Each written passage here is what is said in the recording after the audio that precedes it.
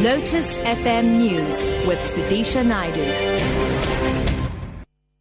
It's 8 o'clock. Good morning. The Chairperson of Parliament's Nkandla Adhoc Committee, Cedric, Frolick, says no decision has been taken on whether to subpoena Public Protector Thuli Madonsela to appear before the committee.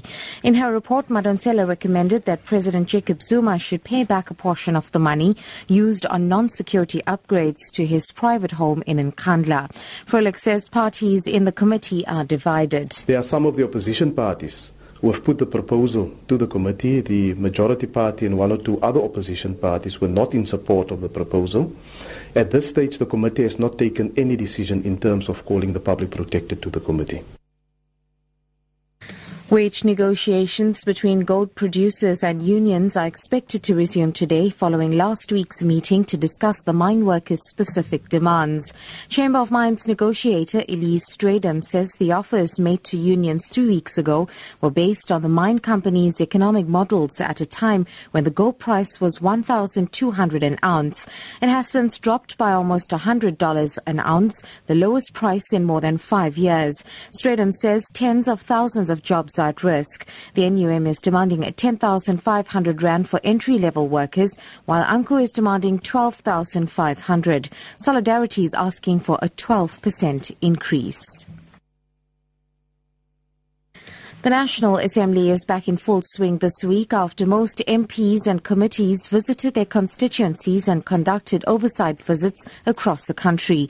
Portfolio committees are expected to continue with their oversight work, and the House will have its first plenary session this week. Mercedes Besant reports. All eyes will be on the Nkandla Adhoc Committee and the National Assembly's Rules Committee this week. The Rules Committee is meeting tomorrow afternoon to consider and possibly adopt some of the new proposals that seek to deal with disorder in the chamber.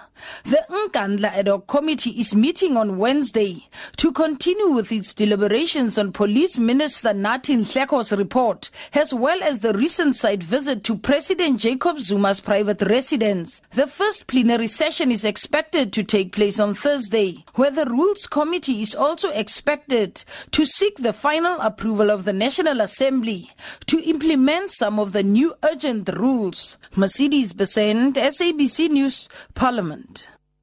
And finally, the Table Mountain Cableway will be closed from today for annual maintenance. The popular tourist attraction will be closed for 2 weeks. The maintenance will be conducted with the help of a team of Swiss engineers.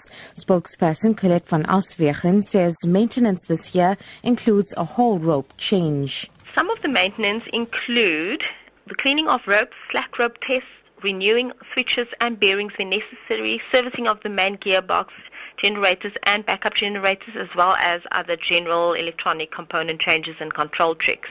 The cable car cabins will also undergo a facelift.